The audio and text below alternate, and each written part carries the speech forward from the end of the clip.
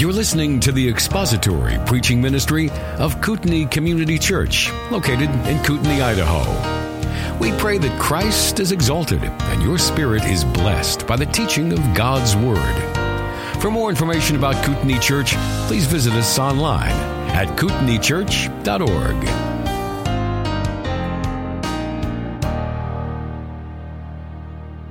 Will you read with me together Hebrews chapter 12, verse 14? Pursue peace with all men and the sanctification without which no one will see the Lord. The author of Hebrews from time to time makes a number of statements throughout the epistle that are intended to get us to sort of stop and sit up and take notice and even take an inventory of where we are at spiritually speaking. He is writing to a group of people, some of whom were at the moment that he is speaking to them or writing to them, they were considering going back to their old lives in Judaism under the temple and the sacrifices and the feasts and festivals and the Old Testament priesthood. Some of them were wavering and considering that in order that the persecution that they were enduring would lighten up a little bit on them. He's writing to a group of people whom had already had a number of people, we don't know how many, but obviously some, who had walked away from the faith and completely apostatized from Christianity and gone back. And so he has these statements, these passages, which are intended to sort of take us up short and make us stop and consider, am I really in the faith? Have I merely made an external profession of faith in Christ, or is my profession of faith in Christ actually producing holiness in my life? Has it resulted in, has my belief in Christ actually brought regeneration? Or am I among those who have simply made an outward reformation of my behavior and conformed myself externally to the standards of this group of people to whom I belong? And do I really belong to them by virtue of the fact that I belong to Christ, and because I am holy and I am in Him, and these are my people, and I have experienced true regeneration? And verse 14 is one of those verses. We have seen, and we're on the cusp of just about ready to get into the fifth and final warning passage in Hebrews. And Hebrews is famous for those warning passages, those passages that make it sound like a genuine believer can lose their salvation and end up perishing, even after Christ has paid the debt for their sin and promised their glorification, that they can perish in the end. And the Hebrew warning passages are sometimes taken that way. My take on those warning passages, as you have seen if you've been here with us from the beginning of Hebrews, is that those passages are intended to address those in the congregation who outwardly look like they are believers. They pretend to be believers. They even outwardly conform themselves to the visible body of Christ. But then something happens in their life, something comes up, and they, like a dog returns to its vomit, end up going right back to their life of sin and iniquity, going out from us, demonstrating that they were really never of us to begin with. Outwardly moral, behavioral reformation is not the same thing as holiness. You see, verse 14 is intended to make us stop and to shock us. It's a little bit of cold water in our faith. Pursue peace with all men and the sanctification or holiness without which no one will see the Lord. You will not see the Lord if you are not holy. That's one of those statements that causes us to stop and say, now, am I holy? Because morality is not holiness. You can be an outwardly moral person, never lie to your neighbor, mow the lawn of the little old lady next door, help a blind person across the street, work at the soup kitchen, reform your external behavior, stop your smoking, stop your drinking, stop your swearing, stop watching certain movies, conform yourself outwardly to a moral standard, but that is not holiness.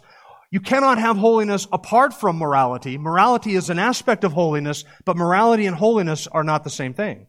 Holiness is so much more than morality. Though holiness includes moral reformation, moral conduct, moral behavior that is appropriate in the sight of God, morality and holiness are not the same thing. So when I read in verse 14 that without holiness I am not going to see the Lord, that should cause each and every one of us to stop and say, now hold on a second, that sounds rather important, that I be holy. So what is holiness? This sounds necessary. If I can't see God without holiness, I better figure out what this holiness is. And I better figure out exactly how much of it I have to have. and what kind of holiness I have to have, and how that holiness is produced in my life, and what the holiness is that God is going to require of me. How do I get it? Do I have it? Will I have it? There are two things in verse 14 that demonstrate just how important this holiness is. The first is the fact that you and I are commanded to pursue it. Pursue peace with all men and holiness without which no one will see the Lord. The second thing that shows us how important holiness is that we are told without it, you will not see God. That sounds pretty important. So our task today is to find out exactly what this holiness is, how it is achieved, and what this passage means so that we can make sure that we will see God. We are commanded to pursue two things in verse 14, and the next couple of moments is just by way of review because we looked at part of this verse last week and we're looking at the rest of it today. We are commanded to pursue two things. First, peace with all men. That is an outward orientation that has to do with my relationship with others in the body of Christ, in the world, in the home, etc. The second thing is I am to pursue holiness, which deals with my relationship with the Lord. That's an orientation toward God, a holiness without which we will not see God. So last week we looked at the passionate pursuit of peace, and today we're looking at this passionate pursuit of holiness. Notice the command in verse 14 to pursue holiness. We are to pursue it, not just peace, but we are to pursue also holiness. That word pursue is used 45 times in the New Testament. And again, this is just a couple of points of review. 35 times of the 45 times it is used, it is translated persecute. It describes the running after something, chasing it, pursuing it, pressing on towards something, striving after it, putting something to flight, pursuing it or hunting it down.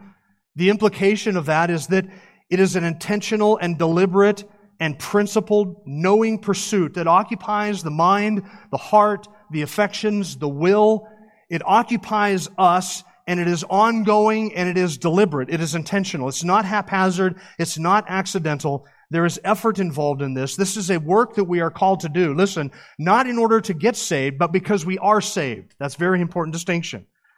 It almost sounds as if you and I have to work at holiness so that we will achieve some level of holiness, and then, I don't know, a bell rings, an angel gets its wings, something happens, and we kind of reach that level where we get into heaven. That's almost the way some people treat that verse.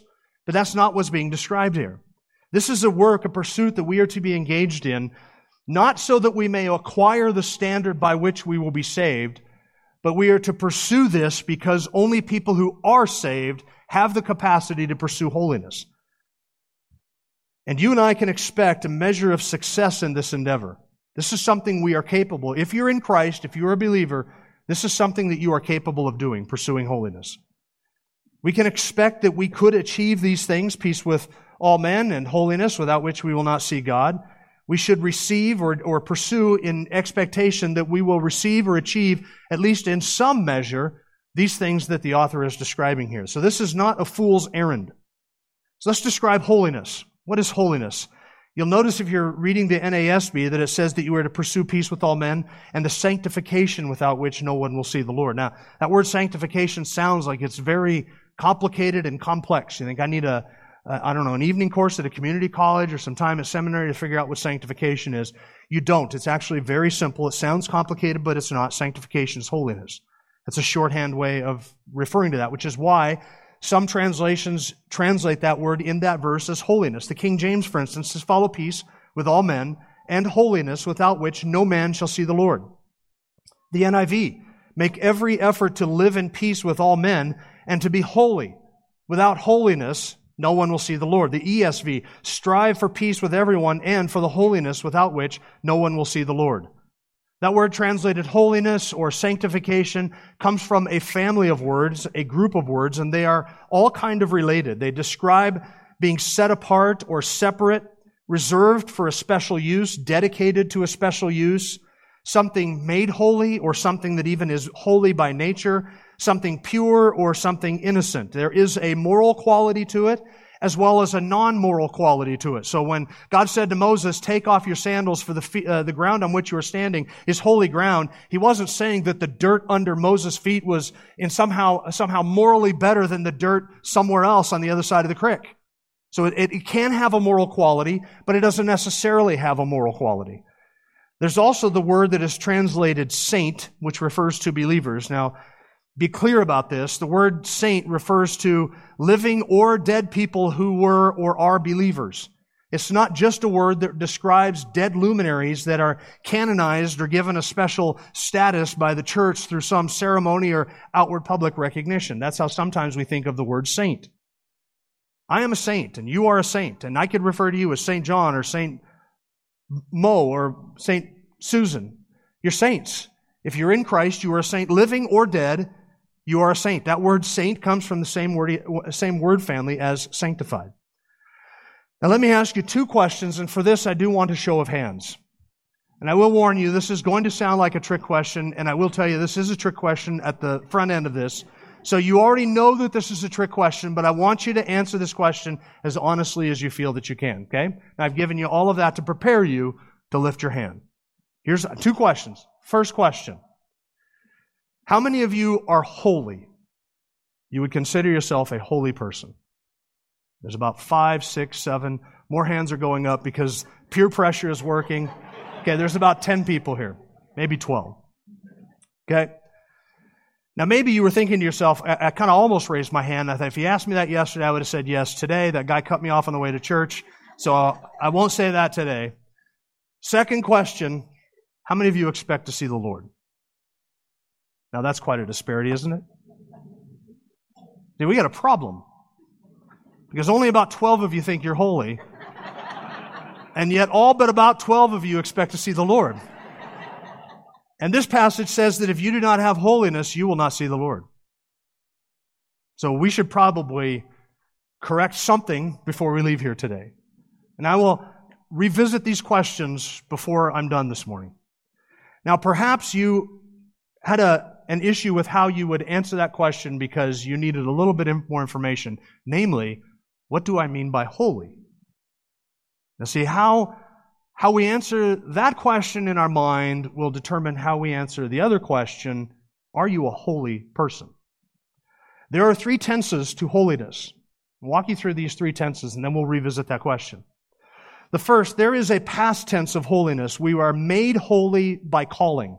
This is something that happens in the past at the moment of your salvation. So this is not future holiness or your growth here in this life. There is a past tense of holiness, whereby you are made positionally holy because of what God has done for you in Christ, namely because of what Christ has done. You are called saint and you are called holy, and therefore you are holy at the moment of your salvation. That is true.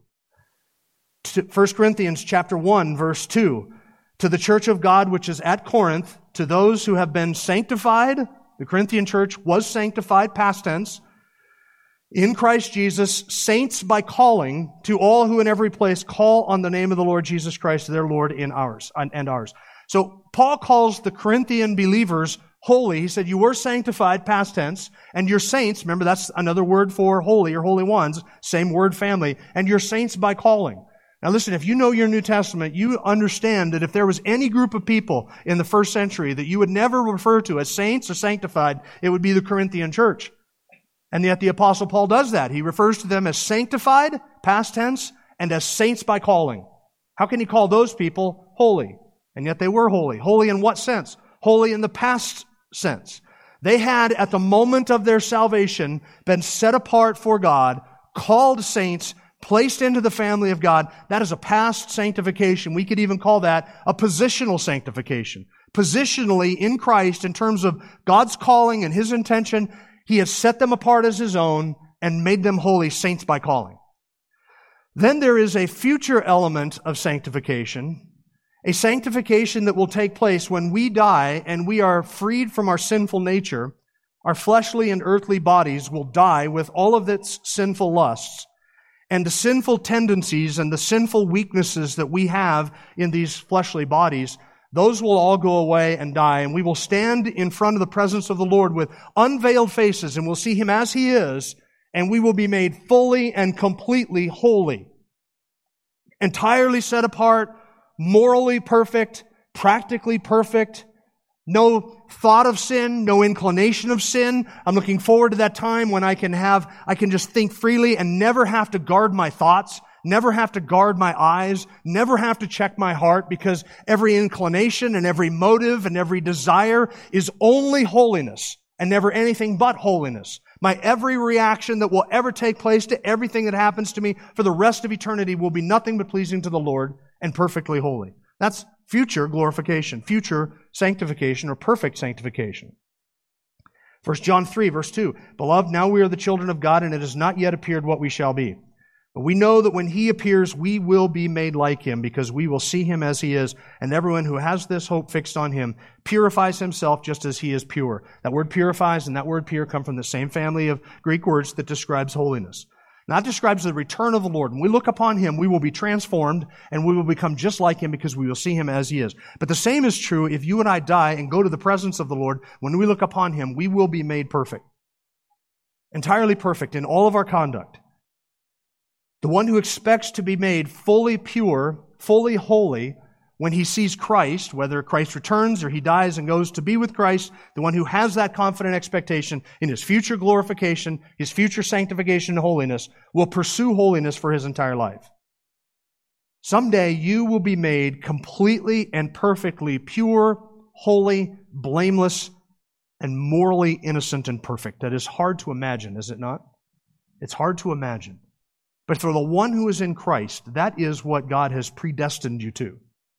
Okay, to summarize, there is a past tense of sanctification where you're called a saint and made a saint, set apart as God's own.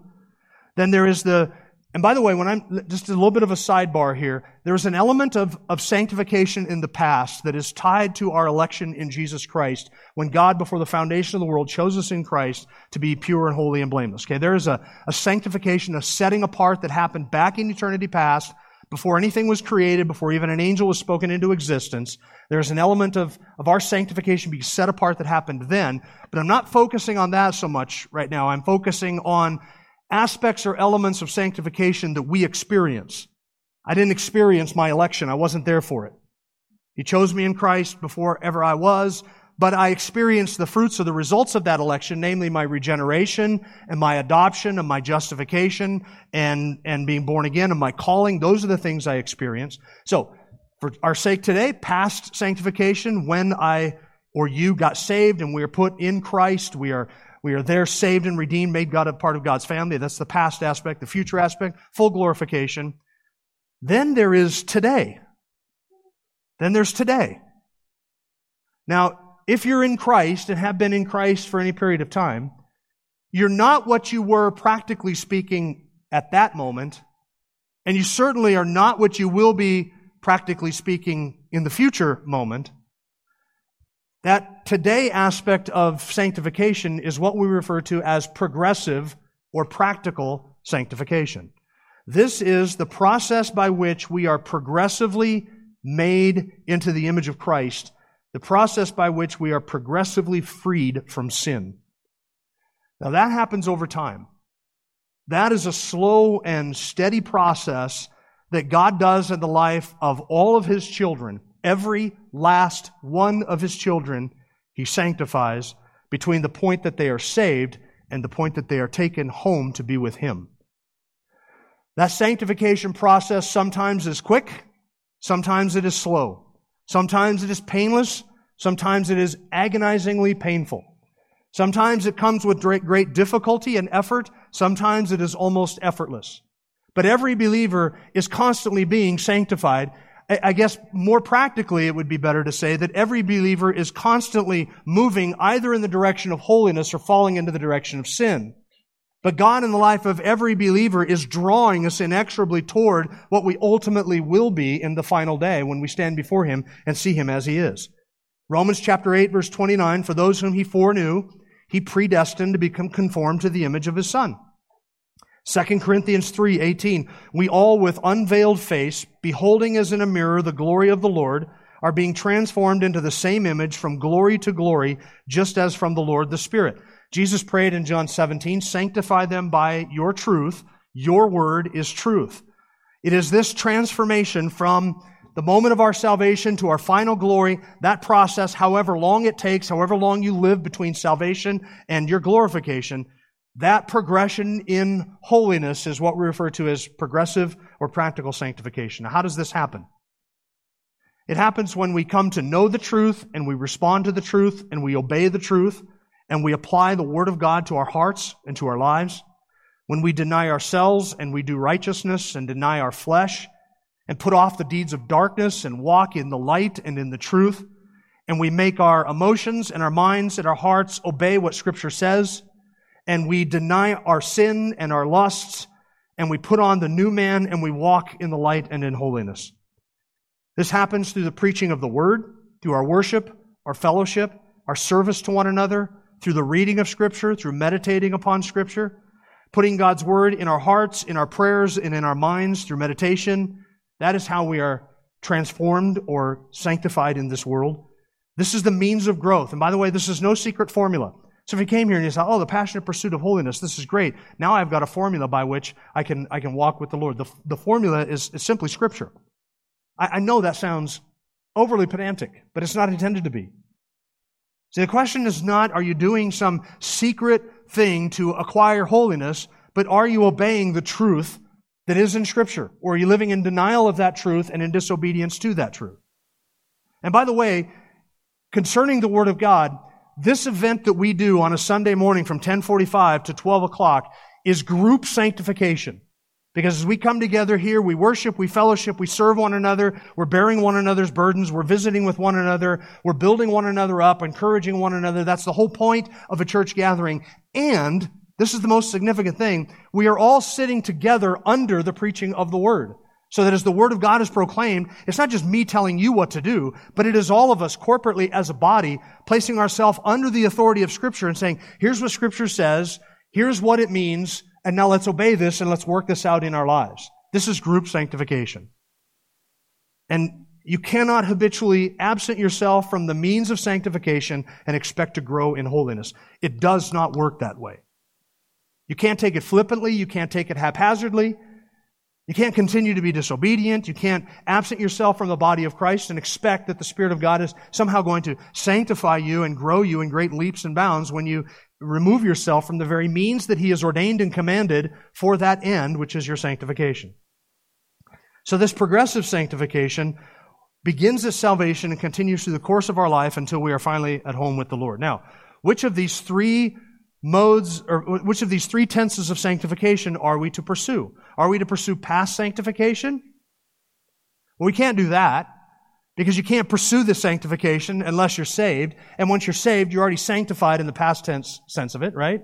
So you're already set apart and sanctified in that. So it does no good to pursue that. You're already saved. You already have that. It can't be future sanctification. Why? Because you're never going to be perfect. And unless you're going to go drive your car off a cliff this afternoon, you can't really pursue that future glorification. God will bring it to you in His time. Which means that the sanctification that you and I are to passionately pursue with intensity and determination and intentionality is our present sanctification. We can pursue growth in holiness. We can pursue progressive growth in Christ-likeness. As we grow in the grace and the knowledge of Christ, become more and more obedient, yielding ourselves more and more, walking in truth and walking in light, and knowing His Word, serving Him, denying ourselves, and choosing obedience. That is how we are sanctified. That is the sanctification that we are commanded to pursue. So now let's revisit the two questions that I asked. Let me ask them in reverse order. How many of you expect to see the Lord when you die? Okay, about the same as last time. How many of you are holy? Yeah, you're set apart, right? Now my work is done. We have corrected what was in error. But see, how we define holiness and how we think of holiness determines how we would answer that, what is now the second question. Are you holy? Are you set apart in Christ because of what God has done for you? Are you saved? If you are, then you're holy in that sense. And if you are, then you have, from the moment of your regeneration, you have grown or progressed in holiness, at least slightly, in this life. So that there is a difference between what you were when you were saved and what you are today. And there should be a difference between what you are today and what you will be 5, 10, 15 years from now if the Lord should tarry.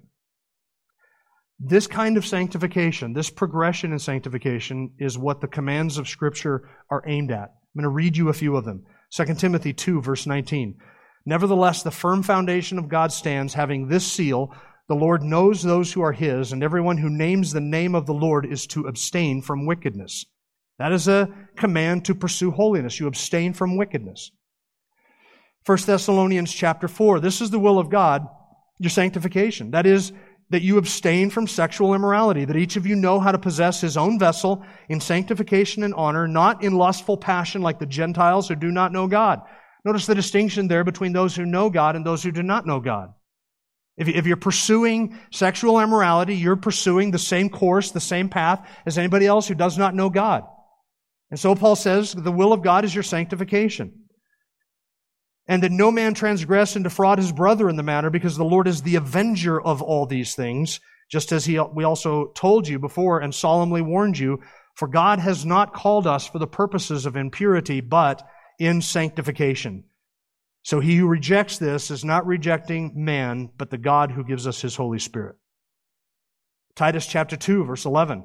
For the grace of God has appeared, bringing salvation to all men, instructing us to deny ungodliness.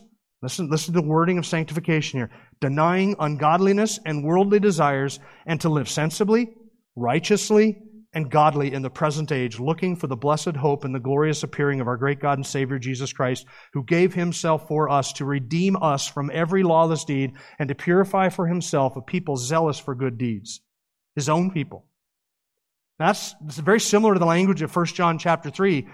We're not yet seeing what we will be eventually, but when we see Him as He is, we will be made just like Him, perfectly sanctified. And everyone who has this hope, the hope that they will eventually be made perfectly holy, will himself progress and strive in holiness, moving toward that goal.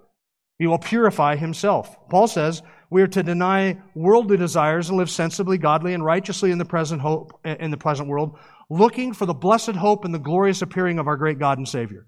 That forward-looking hope purifies the believer. Romans chapter 6. What then? Shall we sin because we're not under the law but under grace? May it never be. Do you not know that when you present yourselves to someone as slaves for obedience, you are the slaves of the one you obey, either of sin resulting in death or of obedience resulting in righteousness? But thanks be to God that though you were slaves of sin, you became obedient from the heart to that form of teaching to which you were committed, and having been freed from sin, you became slaves of righteousness. I'm speaking in human terms because of the weakness of your flesh. For just as you presented your members as slaves to impurity and to lawlessness, resulting in further lawlessness, so now present your members as slaves to righteousness, resulting in sanctification. Paul says the equation is very simple. You were a slave of sin. You have become obedient to righteousness. Now, just as before, you yielded your mind, your heart, your affections, your desires, your hands, your feet, and your eyes to unrighteousness to become the slave of sin. Now, having been set free from sin as a believer, you do the exact opposite. Now you make your mind, your eyes, your heart, your will, your hands, your feet, and everything do the will of righteousness. Do righteousness so that you become the slave of righteousness. And if you submit yourself to sin, you become a slave of sin. If you submit yourself to righteousness, you become a slave of righteousness. Do sin's will, and you will be in bondage to that. Do the will of righteousness, and you will be in bondage to that. So make yourself then a slave of righteousness. There's no secret to that. 2 Corinthians 7, verse 1, therefore, having these promises, beloved, let us cleanse ourselves from all defilement of flesh and spirit, perfecting holiness in the fear of God. God's purpose in your salvation is your sanctification.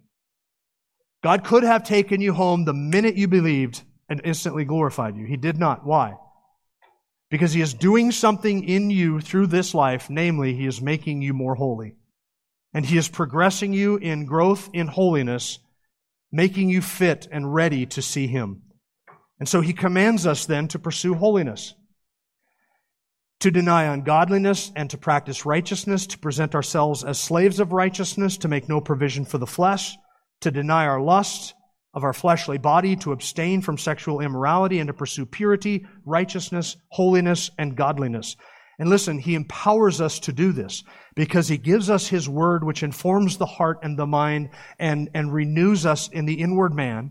He gives us His indwelling Holy Spirit, who is the Spirit of righteousness and holiness, and He is planted within the believer brand new affections, brand new desires, and He has given us a new nature. That is to say that everything is stacked in your favor to pursue righteousness. It's not like you have everything against you, and you got to do this all on your own effort. In fact, it is quite the opposite. Everything is stacked in your favor to be holy, to pursue holiness. God is training you for this. Does that mean that it's easy? No. It's difficult. I understand it's difficult. It's difficult for all of us. There's nobody in this room for whom holiness and the pursuit of it is an easy pursuit. It's hard for all of us, but it's possible for everybody who is in Christ. And not only that, it's demanded of us. This is the race we run. Remember? We are pursuing something in the manner of a race. This is the race we run. It is the race of holiness. Fix your eyes on Jesus, the Holy One, who endured the hostility against Himself at the hands of sinners, and pursue, run, and chase after holiness. And here's the good news. This is the very thing that God is sending discipline into your life to accomplish.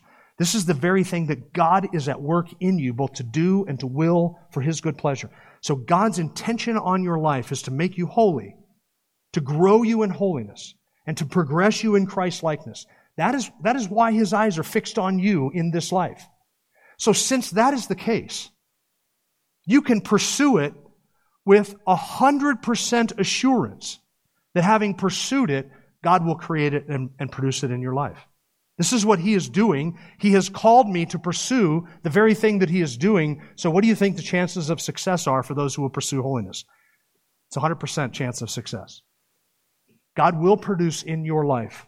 If you apply the means, walk in obedience to Him, God will produce in your life the very thing He has commanded you to pursue. Because God sanctifies all His children. And all of His children will have some degree of holiness before they leave this world. That's the kind of holiness that is described at the end of verse 14 when the author says, it is without that holiness that you will not see God. Without that holiness, you will not see God. Now, when he talks about seeing God here, he is describing seeing God in a salvific sense. Because there is a seeing God that all people who have ever lived will experience. The unrighteous, the wicked, the unbelievers, they will see God. They will stand before Him. Revelation describes that one whom God has appointed as the judge of the living and the dead. He will take that seat on the great white throne, and all the dead will stand before Him. All unbelievers will stand before Him, and they will be judged according to the deeds that they have done in their bodies, the deeds which are written, the crimes against Him that are written in that book. And they will hear the sentence pronounced, and they will hear their condemnation announced, and then their eternal damnation will commence. So every last person who has ever lived, every unbeliever, even the worst of them, will see God, but it will not be a delight or a joy or a pleasure or anything that they are looking forward to. In fact, every last one of those sinners who right now is in torment is dreading the day when they will be resurrected in non-glorified but imperishable bodies and stand before the great white throne and hear their final judgment announced. There's not an unbeliever in hell who is looking forward to that reprieve. They don't want to stand before Him. They don't want to confess with their mouth that Jesus is Lord and bow the knee and admit everything that they have denied and rejected and fought against their entire lives. They don't want that. So every unbeliever will stand before Him and see Him in that sense.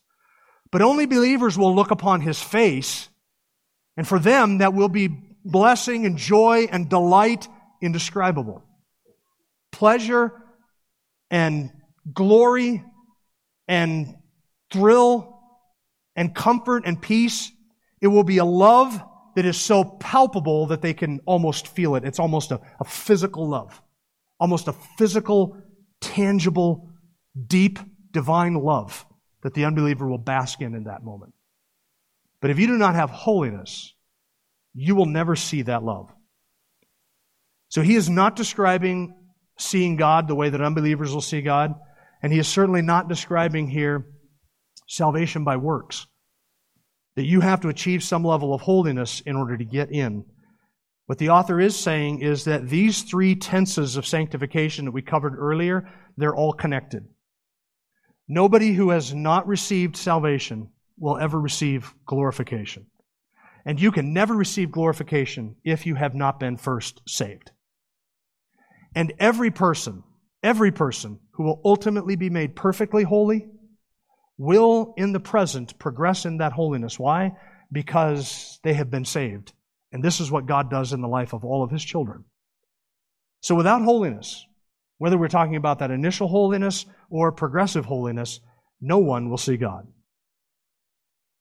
If you do not have in your heart, in your soul, a desire to be free from sin, a longing to be pure, a longing to be holy, a longing to be free from the lusts of your mind and your heart and your eyes, a desire to be free from the sin in this world, if that desire is not in you, and if you can delight in your sin or the sins of others, and you do not long for the day when there's not the slightest corruption left in you, but it is all done away with, and let me promise you something, you are not saved. You have no reason to think that you have been sanctified in any sense, or that you will be sanctified unless you repent of your sin and you're born again and become a believer in Jesus Christ. This future glorification that we have when we see God, that is the portion only of those who have been saved. And that is the portion of only of those who progress in holiness, because everybody who has been saved will progress in holiness. One final observation. Notice that the text does not say, without perfect holiness, no one will see the Lord. Notice that the text does not say that without a perfect track record of impeccable obedience in your Christian life, you will not see the Lord. Why does it not say that? Because He is not describing that perfect holiness that is unachievable in this life. And nobody who knows their own hearts, even a little bit, would ever pretend to be sinless in this life. We are well aware of our faults and our failures. We are well aware of the unholiness in our lives. We are well aware of the ways in which we disobey the Lord and neglect to do the things that He has commanded. We know those things. And when we are made aware of those things, we come back to the gospel, which says, my initial sanctification and salvation and my justification, my standing before God, do not rest upon my perfect obedience in the least. That rests upon the perfect obedience of another who lived in my place and died in my place. So that when I sin and I'm confronted by that and I feel guilty because I am guilty and I have disobeyed the Lord, I come back to the gospel and I say, there is righteousness abundant for me in the standing of God, in the sight of God. I'm perfectly justified, perfectly righteous. All of my sins have been paid for. There is no sin left to pay, no condemnation for those who are in Christ Jesus. And because this is true, because my standing with God rests not on me, but on and because of another, because that is true, I can and I will deny myself and I will walk in holiness because it is within my capacity to do that. My progression in sanctification is possible because of my positional sanctification. And it is my passion and desire because of my ultimate sanctification. God is disciplining us so that we may share in His holiness and so that He may produce in us the peaceful fruits of righteousness. I want you to consider the thief on the cross. How much sanctification did that man receive in this life, progressive sanctification? Now we know that he was positionally sanctified, right? He cried out, remember me when you come into your kingdom. And Jesus said, I assure you that today you'll be with me in paradise. Now that indicates to us that he was saved in that moment. And we know that he died and now he is fully sanctified. How much sanctification was evident in the life of the thief on the cross? How much did he grow in this world? He never attended communion. He was not baptized. He never sat under the preaching of the Word. He never enjoyed fellowship with the saints, didn't discover his spiritual gift and use it in serving the body of Christ. He never preached the gospel, never went out street witnessing, never hosted a small group Bible study, never joined a men's fellowship, never exercised hospitality, never became an elder of a church, never did anything like that. How much sanctification did he undergo or experience? A matter of a couple hours, wasn't it? Between his initial sanctification and his ultimate sanctification? It's just a couple of hours. But consider this, in the matter of those couple of hours, he stopped his blasphemy and he appealed to Christ. He stopped his cursing and he asked for the kingdom. He recognized who Jesus was and that He alone could grant him entrance to the kingdom. He defended Christ against the other criminal. He stood up to his former partner in crime and said, no, this man is innocent. We deserve what is coming to us. He understood his guilt. He understood that only the one on the middle cross could take away that guilt and grant him entrance to the kingdom. And he wanted to be in heaven with the Christ who was being crucified next to him. So how much sanctification did the thief on the cross receive in this life? It was just a teensy, weensy little bit. It's only a couple of hours. But without it, he doesn't see God. Did he have initial sanctification? He did. And immediately his life was changed, and he grew in holiness, and then he died quickly. But still he had sanctification. So here's the warning. If you are not holy, you will not see God. And here's the promise. If Christ has saved you, you cannot fail to grow in holiness. So pursue it and chase it. And now here's my question. What is your plan for growing in holiness? What does it look like? What does your pursuit look like? Do you engage in the disciplines of your Christian life flippantly and sporadically, or as you have time, or when you get around to it, or what you think about it? Are you putting off sexual morality and purity until after you get married, or after you have kids, or after you graduate from high school, or some point in the future? Do you approach this with a degree of seriousness? Do you pursue holiness like a hunter pursues his prey, or like a persecutor chases after the object of his persecution? Do you chase after righteousness like a runner running a race with effort and focus and diligence, thoughtfulness and method? Are you at war with sin, or are you comfortably co-abiding with it? You better be at war with sin, because sin is at war with you. So you either pursue righteousness or you're pursuing something other than righteousness. You either pursue sanctification or you're going backwards. Sin will be your undoing. And so are you feeding your flesh and providing it the tools that it needs to destroy you, giving your mind and your efforts, your eyes and your heart and your affections over to the very thing that will enslave you ultimately and suck the joy and the life out of your soul and ultimately lead to your destruction and your ruin? Or are you chasing after holiness? The battlefield is your heart and your mind. That's the battlefield, and the tool is the Word of God. So what does your pursuit of holiness look like? How passionate about it are you? How serious about it are you? Be flippant about it? And here's the warning. Without holiness, no one is going to see the Lord. So pursue it. If you're not in Christ, you will reject that command. And if you are in Christ, you will pursue obedience to that command. Thank you for listening to the latest podcast from Kootenai Church.